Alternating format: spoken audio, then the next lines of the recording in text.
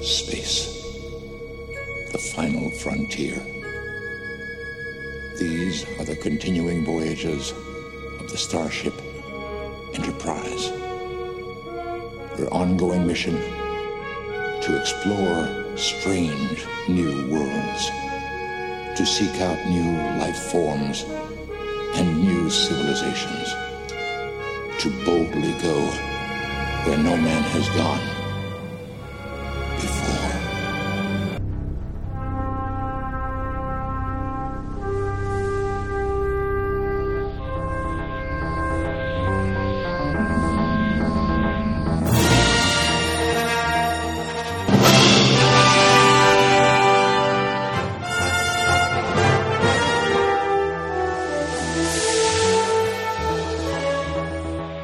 Welcome to episode 132 of the Nerd Culture Podcast. I'm your host, David, and with me on the crew, Richo. But you're not, David. Yes, I am. Keep going. Alright, hi. Yeah, hi. Okay, what's going on? I've entered some sort of weird form of the Twilight Zone, it looks like, in which, you know, the genders have been swapped. It's like that episode of Red Dwarf where they jump into the parallel universe it's Freaky and Friday. makes love with himself. Does that mean I'm meant to be Crystal? Does that mean I'm Crystal? I'm Crystal. You are Crystal. Hi. Get closer to the microphone. Speak up. Speak up. Hi. Yeah, you can have it back now. What was that about? That's weird and wrong. It is very weird and wrong. Yes, as Crystal just mentioned, episode 132. Yay. Wait, hang on. You're speaking again. Have I switched back? What's going on here? I know, it's a bit confused. I apologise. Regular listeners will know. If you're new to the show, we apologise for that. If you play this episode backwards. Regular listeners, you know the apology already. So this episode we have news, reviews, follow-up of the 2015 Oscars, who won and what we thought about that. I had my predictions already. Oh, sorry. As did I. I stuffed up, alright? I openly admit it. And coming soon. So let's start kicking off with some news.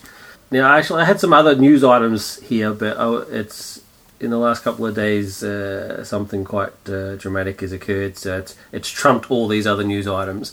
As you would have noticed from the opening intro, the intro's changed slightly. I needed to have the dulcet tones of Mr. Leonard Nimoy on the episode because he unfortunately has passed away in the last couple of days. Friday night it was, and it was coming, and we all knew it was going to come. And when he had chronic obstructive pulmonary disease, and he's been ill for quite a while, and despite his illness, he was still working hard, and he was on the Twitter and communicating, and as Crystal knows, since she's one of his honorary grandchildren. Well, the strange thing is that whoever's looking after that account is retweeting nice tweets about him, but they all say retweeted by Leonard Nimoy, which is a bit odd. Yeah, I think it's his wife doing it. Yeah, so it's quite nice. It is a damn shame. I haven't been this affected since Robin Williams. Really, I did tear up. I don't deny it, and. He was a hero of mine and of many other people. He was an inspiration to a lot of people. So it's very very sad news that Leonard Nimoy has passed on. It is a damn shame, and I'm struggling to keep it together. I'm not denying it, and I just thought it would take a bit of time to sort of go through some of his achievements and talk about him a bit more. Any excuse to talk about Leonard Nimoy. Obviously, he's best known for his role as Spock in the Star Trek series. He also had a long-running run on In Search Of, one of my favourite shows, which was cool. That's not really stood the test of time, but it's still fun to watch. It has not stood the test of time at all, but I still love the show. I don't care. that plant talking episode. Anyway, But he's just been. That's just all. Obviously, like I said, best known for Star Trek, but he's been in so many other things, including Twilight Zone, classic stuff, and plenty of other stuff. And he seemed to, of his own work, he seemed to prefer his stage production stuff. So acting on stage was his big love. Quite an accomplished photographer in his later years. Yes, photography as well. He also did some albums, most notably the Lord of the Rings album. Was it the Tale of Bilbo Baggins or something? Which actually got released as a single and a clip. Which is strange watching him in his Spock makeup. I blame. What is his Spock haircut? His Spock haircut. Yeah, because he filmed that. He filmed that when he was actually doing season 2 of Star Trek. Oh. So you get Spock talking about Middle Earth. Oh, so did he do that before Shatner started his singing? Because I was going to say I blame Shatner for encouraging No, him. But it's cool. It's really not that bad. No, the difference is that Leonard Nimoy actually can sing, whereas Shatner can't. He does it in his own unique fashion. Lucy in the sky. No, that you're not sounding, With out there. diamonds. Lucy in the sky with diamonds. I could get my Chateauetry app out and do it. But some of the other stuff he was on, Perry Mason, Dragnet, Them. Wow, I didn't even know that. Mission Impossible. Yeah, Mission Impossible. He was actually very cool in Mission Impossible. He's cool in everything. Yeah, true. Highway Patrol, Colt 45, Wagon Train, which is ironic, Star Trek, the Wagon Train of the Stars. Didn't even put that together until now. He's also Bonanza, I mean, it's just so much. According to this, he's been in over 50 supporting roles.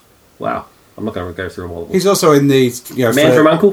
For sci-fi fans, he's also in the awesome 70s version of Invasion of the Body Snatchers. Oh, that's so true. Yeah, cool role. Great little. I love that film. Great little supporting role in that one.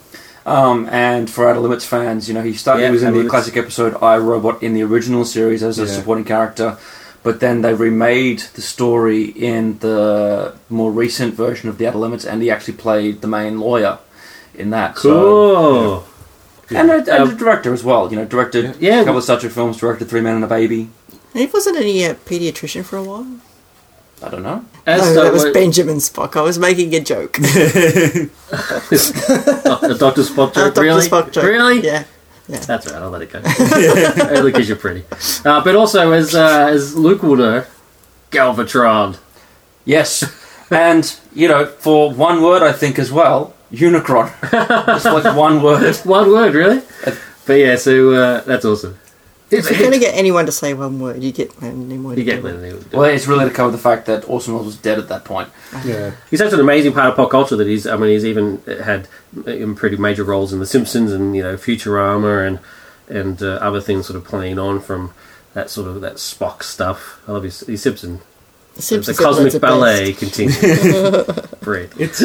It's amazing to think that that Spock, more than any other character on Star Trek, Spock has become the iconic figure to emerge from that show. Yeah. Even more than Kirk, which I think says something. And that's Leonard Nimoy. That's what he did. He made that character his own, and he made it iconic, and he made us get excited every time he showed up in anything just because he was Spock. And for an actor to be able to do that, to take a character and make it that way, I think is just incredible. I'm pleased that he embraced Spock. On to in the big. There was a while there where he was sort of going, "I'm not Spock." Then he said, "I am Spock." So So the book, I Am Not Spock, and every actor sort of goes through that, I suppose. And when you're portraying the same sort of with a role for a while, and you don't want to get typecast. But then he fully embraced it.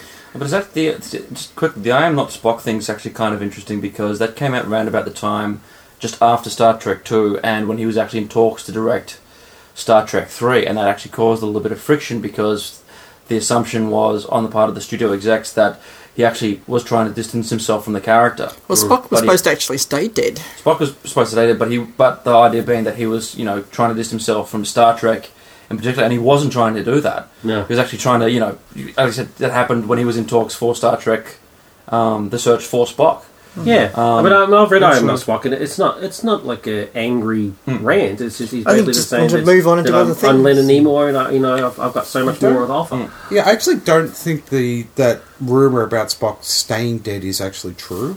I think that's just come out. I've heard it. No, it definitely is. Yeah. He said it so himself. So. And they had to go back and film I've heard the opposite, though. I've heard online. that's misinterpretations of things that he did say in interviews, and that the producers and things have actually said, no, that wasn't the case. Now, I could be wrong there, but I believe they had to go back and insert that remember bit later. And pick up shots. Yeah. But it's a bit like I said, it's such a part of pop culture that he's, even in retirement, he still managed to do some work, like the new Star Trek films, but also Big Bang Theory is a major Tiny role. Spock. Tiny Spock. And Fringe, which he had a pretty major role. but his other accomplishments are like Crystal said, photography, directing, writing, there you go, music. On his first album, Mr. Spock's Music from Outer Space. Brilliant. I'm going to track that down. But one of the things that I realised about him is that his portrayal of Spock is he was so synonymous with, you know, sort of the calm, reassuring, and logical and the scientific mind. That when he went and visited NASA, and all the scientists that were there were all talking about how they were all inspired to become scientists because of Spock. Mm. And they were taking him on a tour, and they were like pointing out stuff, and he was like, "This is the project that I'm working on," and that sort of stuff. And they all kind of like looked at him, sort of expecting him to know. Like they just expected him to know what they were talking about, and he had no idea. And he's like, "Oh yeah, you're definitely on the right track with that project there." And they'd be like, "Oh my god, there's and he loved it. He wasn't angry about it. He just said, "This is one of my favorite sort of words." Just all these people it was adulation, but it wasn't. You know, it was hero worship, but in a good way. You know what I mean? And it was one of his favorite memories, and then one of his favorite stories. It'd be like expecting Christopher Reeve to fly. Look, I'll be honest with you. You mean Christopher Reeve didn't? I'll be honest with you. After Christopher Reeve had his accident, there were periods where I thought, yeah, he'll walk again because he's Superman. Like, it was so ingrained in my mind that's who he was. Yeah, he'll be fine. He will one day. He will walk again because he is Superman. That was, and I realised at the time it was a stupid thought.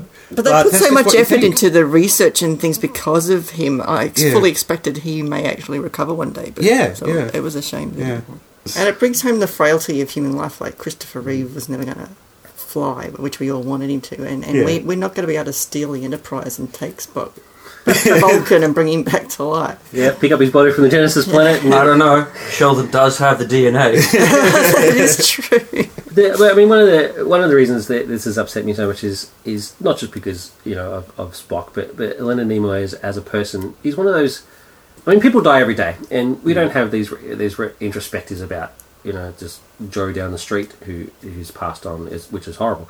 But I mean, we grew up with this man, and one of the things that I loved about him, and much like Robin, is that even outside of his roles, he seemed to be a genuinely nice person. I mean, it's of course you've got the Hollywood PR spin machine and stuff like that, and you can sort of take what you can. But I think he transcended all that, and I think he was. I mean, having never met him, I just think he was genuinely just a wonderful person and needed to be celebrated in that way.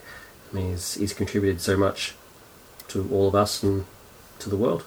He tended to embrace his fans as well, and it's only 5 days ago, his last tweet was, "A life is like a garden. Perfect moments can be had, but not preserved except in memory. Live long and prosper." And it's when I read that, I thought, and then he didn't tweet for a while. I thought, oh, he knows something's going on. Yeah. And obviously he's left instructions for whoever's looking after the account to keep retweeting and reaching out to the people who follow him. All of us grandchildren. So I think that's lovely. Yeah. It definitely is. Just to very briefly describe that grandchildren thing. So when he got ill, he was saying that anybody who wants me to be their honorary grandfather, just let me know on Twitter and we'll do it and stuff. And so I mean, cool. I don't know, just stuff like that. It's just, he will be missed. As I said in my tweet, he'll live long and prosper in our hearts.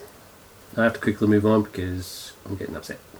Just for now, I just want to take a small moment to play the track Spock by Mr. James Horner from the Wrath of Khan soundtrack.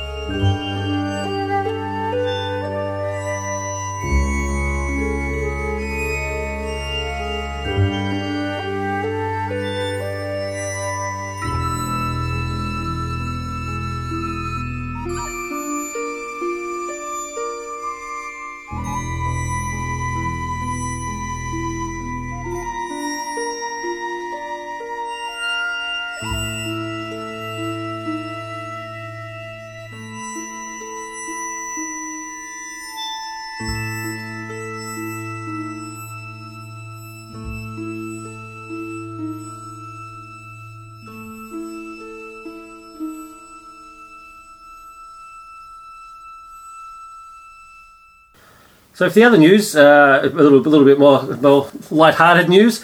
Harrison Ford is returning for Blade Runner 2. It had to happen. He came back to do Indiana Jones for several years ago. He's he's playing the one character that he swore he'd never come back to. In Han Solo. Then Deckard was just a matter of time. Well, what he wanted over for him was that it's going to be directed by Denis Villeneuve, who directed Prisoners. So he's a fan of his, apparently, so that was one of his things. And also Hampton is co-writing it again. So he was like, oh, well, they're getting the gang back together. Not Van Peebles? No, Hampton's co-writing it. But have a guess who he's co-writing it with? The guy, I can't remember his name, but the guy that did Green Lantern. Like, how does look, I can understand, like, you don't want to, get rid of them completely, I suppose. But when you do something as terrible as that, how do you continue to get work? How? He could have written a great script for Green Lantern, and once it goes through producers, directors, studios, and everything, it comes out nothing like what he wrote. So, for all I know, the Green Lantern script could have been a master class on screenwriting. And that's the only excuse I'm willing to accept. Also, every time you write something, you improve. So yeah. Unless you're Akiva Goldsman, in which case you just never get good. Well, you get good, but you won Academy Awards. Hampton's still on it, so I'm cool with that. So Blade Runner 2, it's coming. And apparently it's set in real time, so to explain why Harrison, they're not going to do that fake de-aging business that they did for the X-Men and stuff. What did you do with Jeff Bridges' younger CGI? So much for being a replicant. Yeah. So they pretty much confirmed that he is not a replicant. No, not necessarily. Unless he ages. Replicants don't age. Maybe he's found special. Or maybe he's found a way to break the programming so that he can extend the life expectancy. Who knows? Well, maybe until we read the script or see the movie. Good point. Maybe they'll say replicants are biological clones. Well, they may be wrong. The other piece of news item we've got is James Van Der Beek has produced a pretty cool 15-minute fan video for Power Rangers. It's called Power/Rangers. And it sounds terrible, but it is actually pretty awesome. I managed to see it before they took it off of the Power Rangers. Whoever's behind the Power Rangers have stamped down on it. It's been taken off YouTube, but it was pretty full on. It was quite violent and raunchy, I guess is the real word. It was the adult. It's not your kids' Power Rangers, and but it was a bit of fun. I actually quite liked it a lot. And for James Van Der Beek, he kicks a bit of butt. Dawson. Yes, I know who's Dawson. Just for Dawson Rangers. The Green Power Ranger went online and teed off on him a bit about it. Did he? Yeah. The original Green Power Ranger, I think it was. Or the original American Green Power Ranger. No, it can't be the original Green Lantern. Isn't he the one who's in jail? Didn't he stab his housemate or something? I'm not really up on my Power Rangers. There is about 5 different people per colour, you know that, right? I don't know. Is he related to the Green Wiggle? Oh, God. Moving on. You're on fire this morning. And the other news item I've got is a bit of self-promotion. Voting for round 4 of Contest of Champions is open and available. Round 4 is the $6 Million Man versus the Bionic Woman. Steve Austin versus Jamie Summers. Correct. What do you guys reckon? Quick. I'm not a fan really of either to actually want to get... But as a part of the NCP crew, you should care. It's in your contract. It's in your contract. Written in blood. Did Gowron win? No, Tilk won. That's hopeless. Okay. Gowron has crazy eyes. Rigged. How was it rigged? Because Gowron has crazy eyes. Yeah, but Tilk's got brains. We went through it. I mean, it got pretty violent. Gowron turned into a shapeshifter at one point. Yeah, but then we decided then we retconned it. Yeah, I'm not quite sure exactly how that $6 Million Man versus Bionic Woman. Bionic Woman? Yeah. Yeah, I don't know yet. I'm still. You'll be on the show and you don't care. Yeah, Bionic Woman. Get out. Bye. You're fired.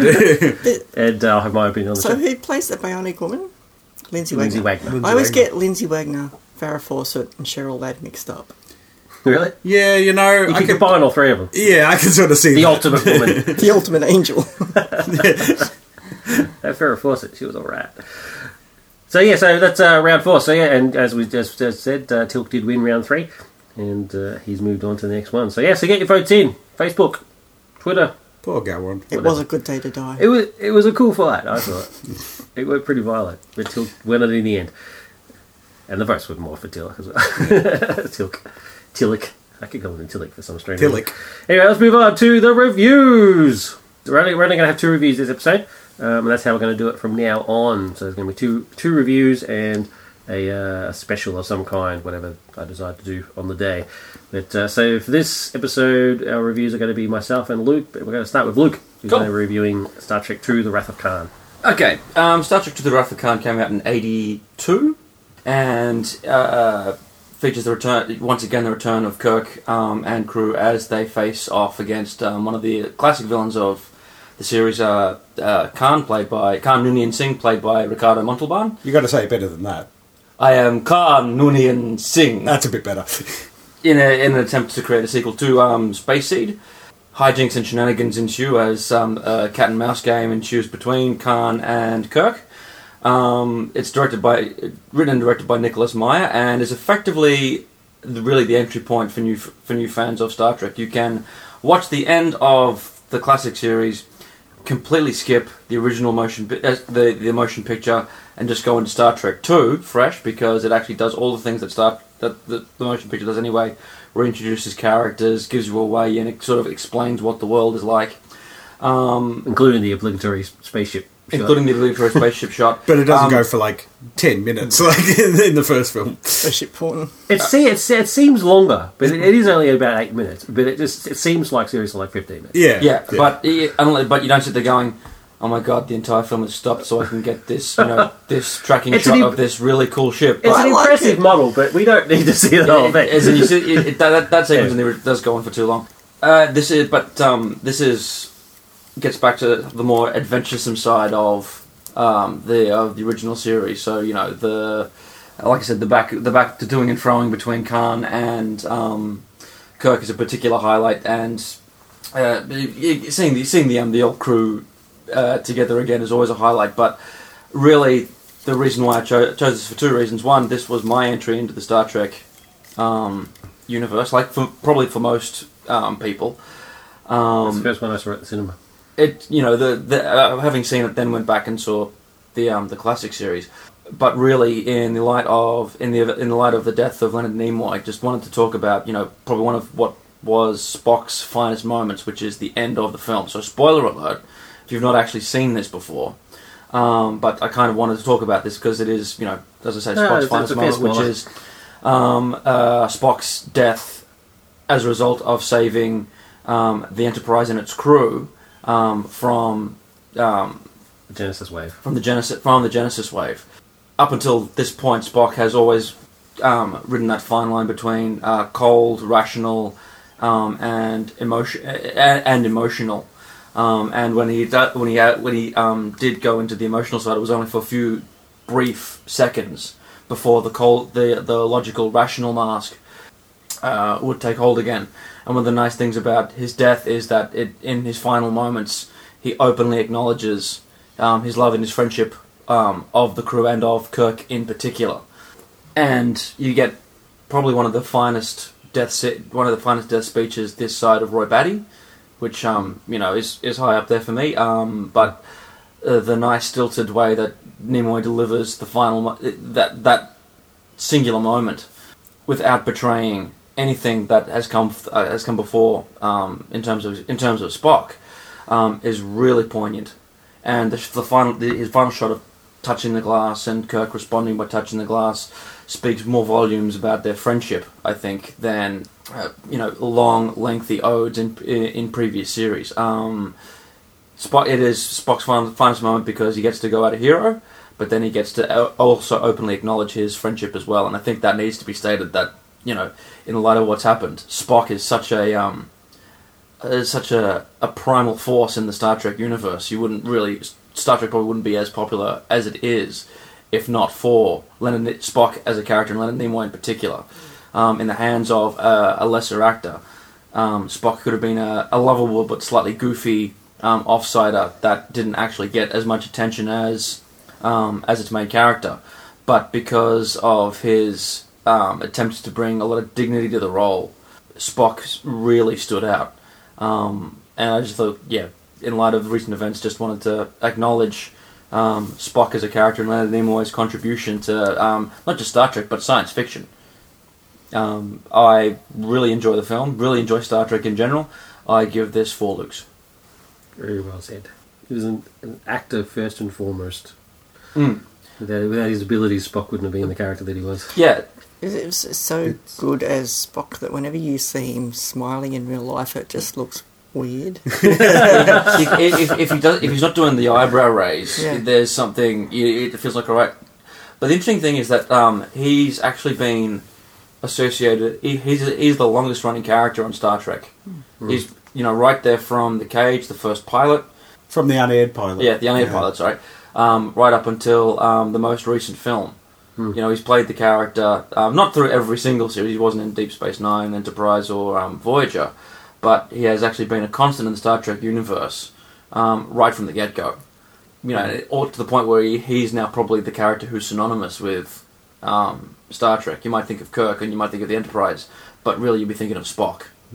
Yeah, it's amazing to think that just how much better these recent films, especially the first one, is when, actual Spock appears, when Leonard Nimoy appears. I seriously, I marked out at that moment. I was so excited by it. It's like, real Spock! It was a very interesting moment for me when real Spock shows up in the new film, because even though I thought it was ridiculously unnecessary and just pointless to the story, but the fact that it was Leonard Nimoy as Spock, exactly. So I was like, oh, I'm so torn. So anyway, well, I didn't really enjoy this Star Trek 2 film.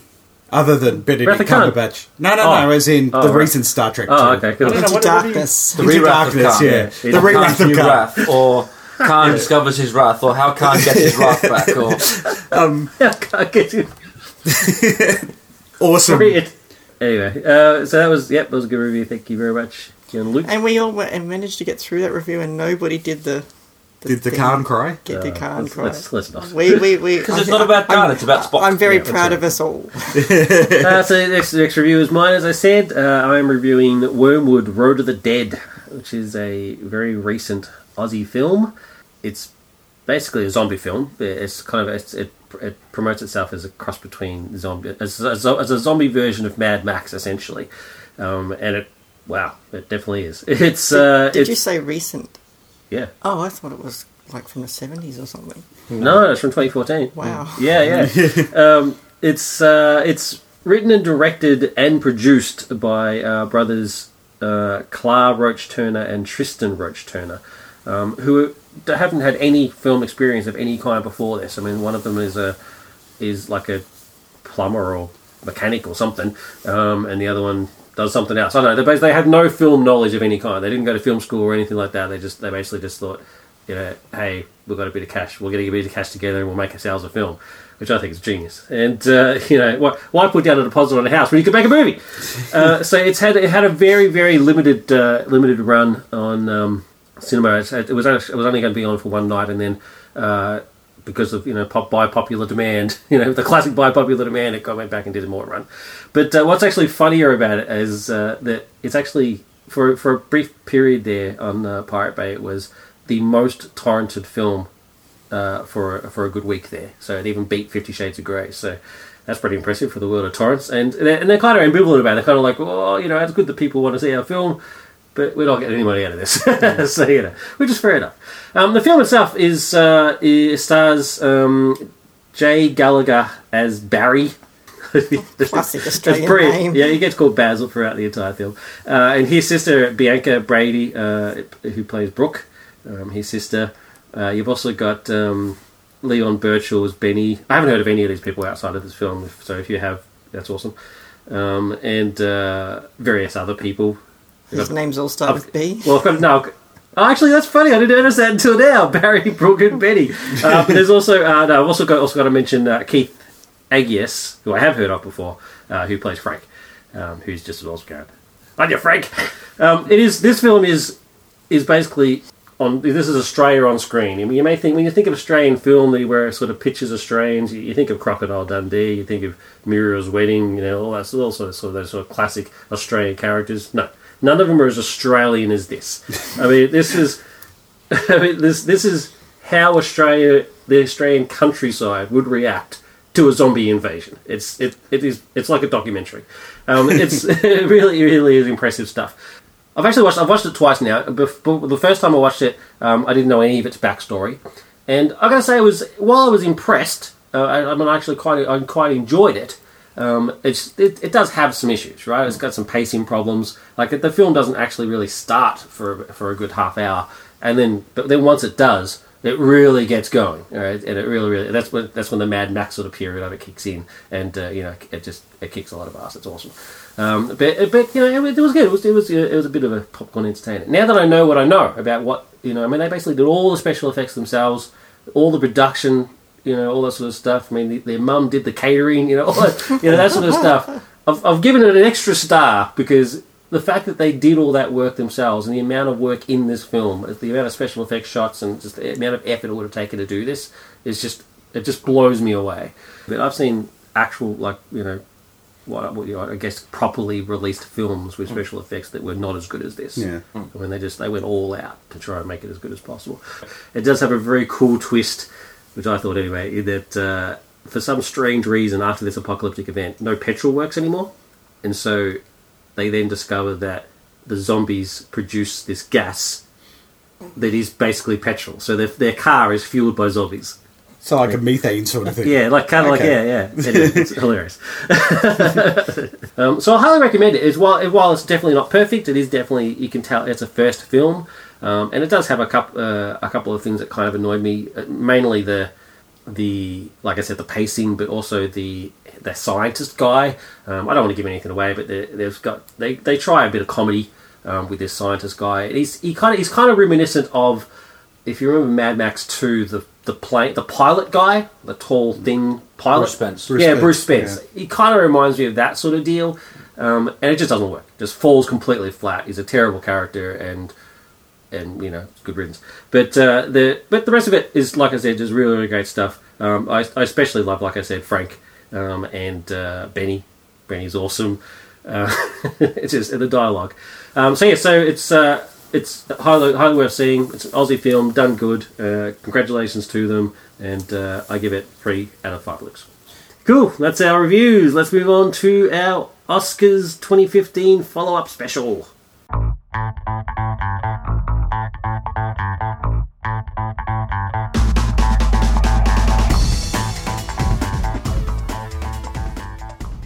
Cool, so this one, we're just going to go through what was nominated in the major categories, what eventually won, and what our thoughts on that are. So let's start off with Best Animated Feature Film. The nominations were Big Hero 6, The Box Trolls, How to Train Your Dragon 2, Son of the Sea, and The Tale of Princess Kaguya. The winner was Big Hero 6. But the actual winner was not actually nominated. Yes, it is. I'm glad that you brought it up, because the fact that the Lego Movie was not nominated it's a much better film than Big Hero. I enjoyed Big Hero 6, but let's face it, it's not brilliant. Yeah. It's not awesome. It's very by the numbers. It is very by the numbers, whereas the Lego Movie I was actually genuinely warmed and entertained by. Yep. I had problems with the final act, but I actually did enjoy watching the Lego Movie. Whereas Big Hero 6 is by the numbers, as you say, but also Disney have won so many awards, so many of these awards recently, that by giving it to such a by-the-numbers production, you're actually basically saying that the only people worthy of getting this are Disney. Yeah. Particularly given that How to Train Your Dragon 2, which isn't a great film, but is much better to look at in terms of its animation. And then you've got the final Studio Ghibli film in there as well. Yeah. You sit there going, well, you've got all these other ones as well. How about you actually stop and look at what else is going on? I'm with you. I think that comes back though to the Americans' perception of what animated films are. Their animated films are for kids, and as long as the animation is good, who cares about the story? It'd be very rare, first of all, for a non-American film like the Studio Ghibli film to win. Yeah. Spirited Away aside, most of these films are never going to win, even if they are better, because they just don't fit into the expectation that Americans have of what animated films are. Yeah, totally with you. And Beauty and the Beast was basically the exception. Yeah, Beauty and the Beast is a Crazy good for Beauty and exception. the Beast, which is a brilliant film. So And like I said, Spirited Away is, I think, another good exception. But Spirited Yeah. Away is so good that I think it would have been just a travesty had that it would be film not- right in the streets. That's right. Well, you got to remember too that only the Academy is voting. So Yeah. how many of them have even seen all of those? Yeah, sure. Yeah. There was an interesting bunch of articles on a website where they actually talked to the Academy people anonymously. So they spoke to 3 Academy people, Yeah. purely anonymous, and then got their opinions on who they were voting for and why. And the number one response it was, out of all those 3 people, I didn't even bother watching. It's like, well, how do you get to vote then? Yeah, what's the point Doesn't of make any sense. It's so irritating. But yeah, I mean, Big Hero 6, enjoyable. Yeah. But villain was nowhere good. near as good as the Tale of Princess Kaguya. I mean, it's just so very straight. He looked awesome. The And villain it looked will really be, cool. It will be forever marketed as Academy Award winner. Yeah, Big Hero exactly. 6. And it's a shame. But anyway, let's move on to Best Actor in a Supporting Role. The nominations were Robert Duvall for The Judge, Ethan Hawke for Boyhood, Edward Norton for Birdman, Mark Ruffalo for Foxcatcher, and J.K. Simmons for Whiplash. And there's no surprise there that the winner was, in fact, J.K. Simmons for Whiplash. I confess I haven't seen the film. I haven't seen Whiplash. I've only seen the trailer. But even in the trailer, I was convinced that he was going to win it. It's fair call. It's sitting going, He deserves I've seen all the films on that list, Mm-hmm. and I'm telling you, he deserved it. It's unbelievable. He is a great actor with a great presence, and Yeah. so it's not surprising that he was going to win one eventually. Yeah. So, yeah, it's good to see that he has too, because he's awesome. Yeah. I mean, Edward Norton was good, Yeah, but J.K. Simmons destroyed. okay, but like I said, even in the trailer, Yeah. you sit there going, okay, this is quite clear. Is this going to be a case of should he actually get a Best Actor nod instead of Best Supporting Actor because he's completely dominating? Oh, he absolutely dominates. I'm also not sure that Ed Norton was acting. It just seemed, I mean, he was basically being himself. he seemed to be playing it himself. Anyway, moving on. Best Actress in a Supporting Role. Patricia Arquette for Boyhood, Laura Dern for Wild, Emma Stone for Birdman, Keira Knightley for The Imitation Game, and Meryl Streep for Into the Woods. And the winner was Patricia Arquette for Boyhood. She's actually one of the best things, I think. To be fair, probably the best thing about Boyhood. And I'll talk more about my feelings on that film when it comes to Best Picture.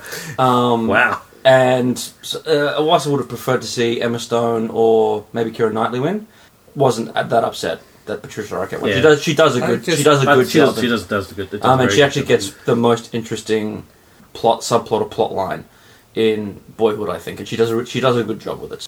I actually thought Laura Dern might take it out, but I wasn't surprised when Patricia won. I just assumed that they were too scared not to give it to Patricia Arquette. Well, I mean, I she's gotta say- awesome. She's scary, but in an awesome kind of way. Going but- back to that article, we're going to go back to the article. One of the people that they talked to anonymously said that she was going to choose Patricia Arquette just because she was brave enough to do a period of filming for so long without any work done. Yeah. It's Yeah. like, that's not what it's about. It's about the acting. Yeah. But I thought it was funny. But I did also like her acceptance speech as well. Yeah, Yeah. Nobody great would have speech. said that about a man. yeah, exactly. No. Exactly. Yeah. But and actually, it was a woman judge though. Doesn't matter. Yeah. It's still That's what I'm saying. It doesn't matter which gender said it. It's still sexist. But yeah, unlike her acceptance speech, which was awesome. Yes, no, the talking about the women's rights and actually trying equal pay and things like that was just really one of 3 good speeches I thought in the entire ceremony. Yeah. The other two. The other two, the acceptance speech by the guys who won Best Song for Glory. Yep. Didn't thank anyone at all. Just got up and spoke more about what Selma actually, what the idea behind Selma actually means, and its universal appeal, and what Martin Luther King was fighting for, and what should be continued to fight for. The other one was Graham Moore's acceptance speech for The Imitation Game. Yeah. Getting up and speaking about being the lonely kid in the schoolyard. Yeah. Cool. And trying to inspire the next lonely kid in the schoolyard to be brave enough to go and write a screenplay or go and do something amazing with their lives. Yeah, best adaptation, yeah. Yeah. Cool. Best actor in a leading role. Steve Carell for Foxcatcher, Bradley Cooper for American Sniper, Benedict Cumberbatch for The Imitation Game. He's always good. Michael Keaton for Birdman, and Eddie Redmayne for The Theory of Everything, and the winner was Eddie Redmayne. Yeah, this was the actual one that disappointed me a little bit. And that's not to say anything against Eddie Redmayne's performance. It is excellent. But I was actually kind of hoping that Benedict Cumberbatch would win this award, because I actually think his performance is better and overall is stronger. And that's because what I get from Eddie Redmayne is a man, dealing with motor neuron disease, and he is fantastic in that, So it's not like he didn't deserve acknowledgement for his performance or anything like that. His performance is fantastic, but what I didn't really get was, and this is partially, I think, a flaw with the film, and not just with his performance, but certainly with the script as well, is I didn't get across the impression that this man was a genius who has completely changed the way we think about the nature of the universe. And to me, that's an important part of in fact, the most important part of who Stephen Hawking is. Benedict Cumberbatch's performance as Alan Turing, I got that. I got that this man was a genius that has also completely changed the nature of the world by creating the first working computer. So I got that genius level, but also the personal struggles that he went through, the repressed homosexuality, the chemical castration is just horrifying. So whilst I won't say that, Eddie Redmayne shouldn't have won, but my personal preference would have been for Benedict Cumberbatch's performance. So that's interesting. I actually wanted Steve Carell to win.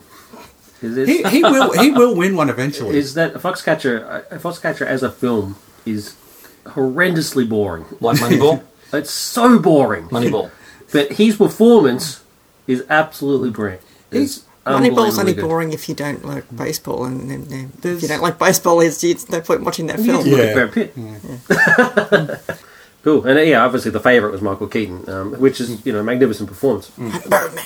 Yeah, I would have gone I wanted either Michael Keaton or Benedict Cumberbatch. I haven't seen The Theory of Everything yet, so I can't comment on Eddie Redmayne's performance, but one of the things that I get a little annoyed with is the idea that it's only the physical disability and portraying the physical disability that is worthy of acknowledgement and accolades, as opposed to actually trying to create a good character through body language and performance.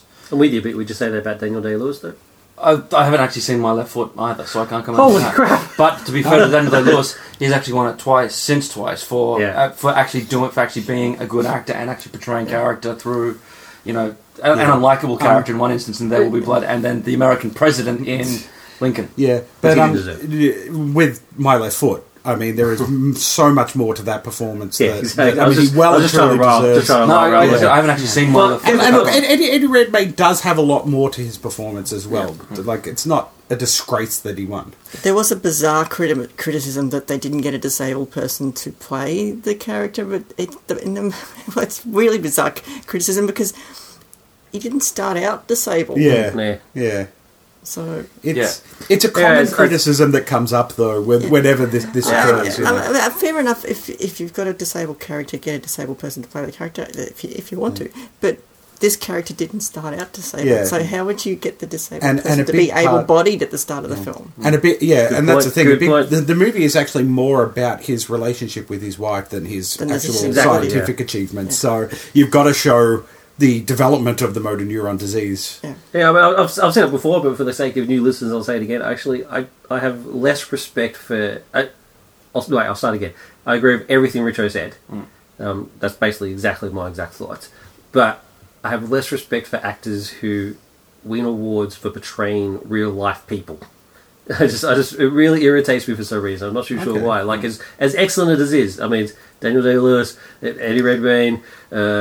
Jamie Foxx, all that sort of stuff. They all do brilliant performances, but that's really all it is. It's basically, it's parodying someone who actually already exists. Unlike Michael Keaton, who created a brand new person. But then you like Steve Carell. But then I like Steve Carell, I know. It's weird. He does a really, really good job. But there's two things to that. Sometimes it is just impersonating that person, but sometimes the actor actually becomes that character. Agreed. Yeah. Agreed. Yeah, I don't know. It's weird. It's a discussion for another day when we've got more time. They didn't say it made sense. I'm just saying. That's my thing. Top 5 best impersonation character people movies. We'll get a better title than that. Top 5 best performances in a biopic. Yeah, that's it. That's what I'm going to say. Daniel Day-Lewis. You edit Well, it that's out and put that in. We'll just put it- Best actress in a leading role. I can never pronounce her last name. Marion Cotillard. Cotillard. For 2 Days, One Night. Felicity Jones for The Theory of Everything. Julianne Moore for Still Alice. Rosamund Pike for Gone Girl. And Reese Witherspoon for Wild. And the winner was Julianne Moore for Still Alice. And Is- 100% deserved. Isn't it amazing that we live in a world where Rosamund Pike gets an Academy Award nomination? She is terrible. I mean, I once described her as like walking wallpaper. She's there in movies, but you don't really notice her. When he says once described, that was actually this morning. Yeah, no, I just he brought did- that up he did it- because he I've did done it it in in a the podcast past. before, Yeah, yeah. I've done it in the past. Like she's always just there It until was, she's it not was the terrible. Reacher review. That's what. That's what right. he did. She's not terrible or anything, but she's just there. Is that like, a she doesn't comment really- on her ability or the roles that she's played? Look, that could be it. I mean, I actually haven't seen Gone Girl, strangely Good enough, point. so I can't point. really comment on her performance. Maybe this is a breakout performance for her. So She's good. yeah, She's- But, I mean, she's- I just don't think she's a very good actor. Yeah. That's all. So, I mean, she does fine. She does what she does. well, I mean, Julianne Moore was really. She was going to win an Academy Award eventually. She's had a lot of nominations over the years, and is a really good actress. Brilliant. You know, My second favorite actress. and it's good to see that that she's finally been acknowledged as such for what is, by all reports, a brilliant performance. And I think she was probably the most obvious winner here. Like nobody was really commenting about anybody else having any No. real chance outside. Nobody of else her, gave so, a crap. Yeah. Vagina. What? Most men don't like the sound of it. That's right. Let's face facts. We love Julianne Moore because she's in The Big Lebowski. She is awesome. Best director. Alejandro Gonzalez, Inarritu. Nicely done. That's pretty good. After 130, 4 episodes, you finally got a name right. I listened to it on YouTube before we started.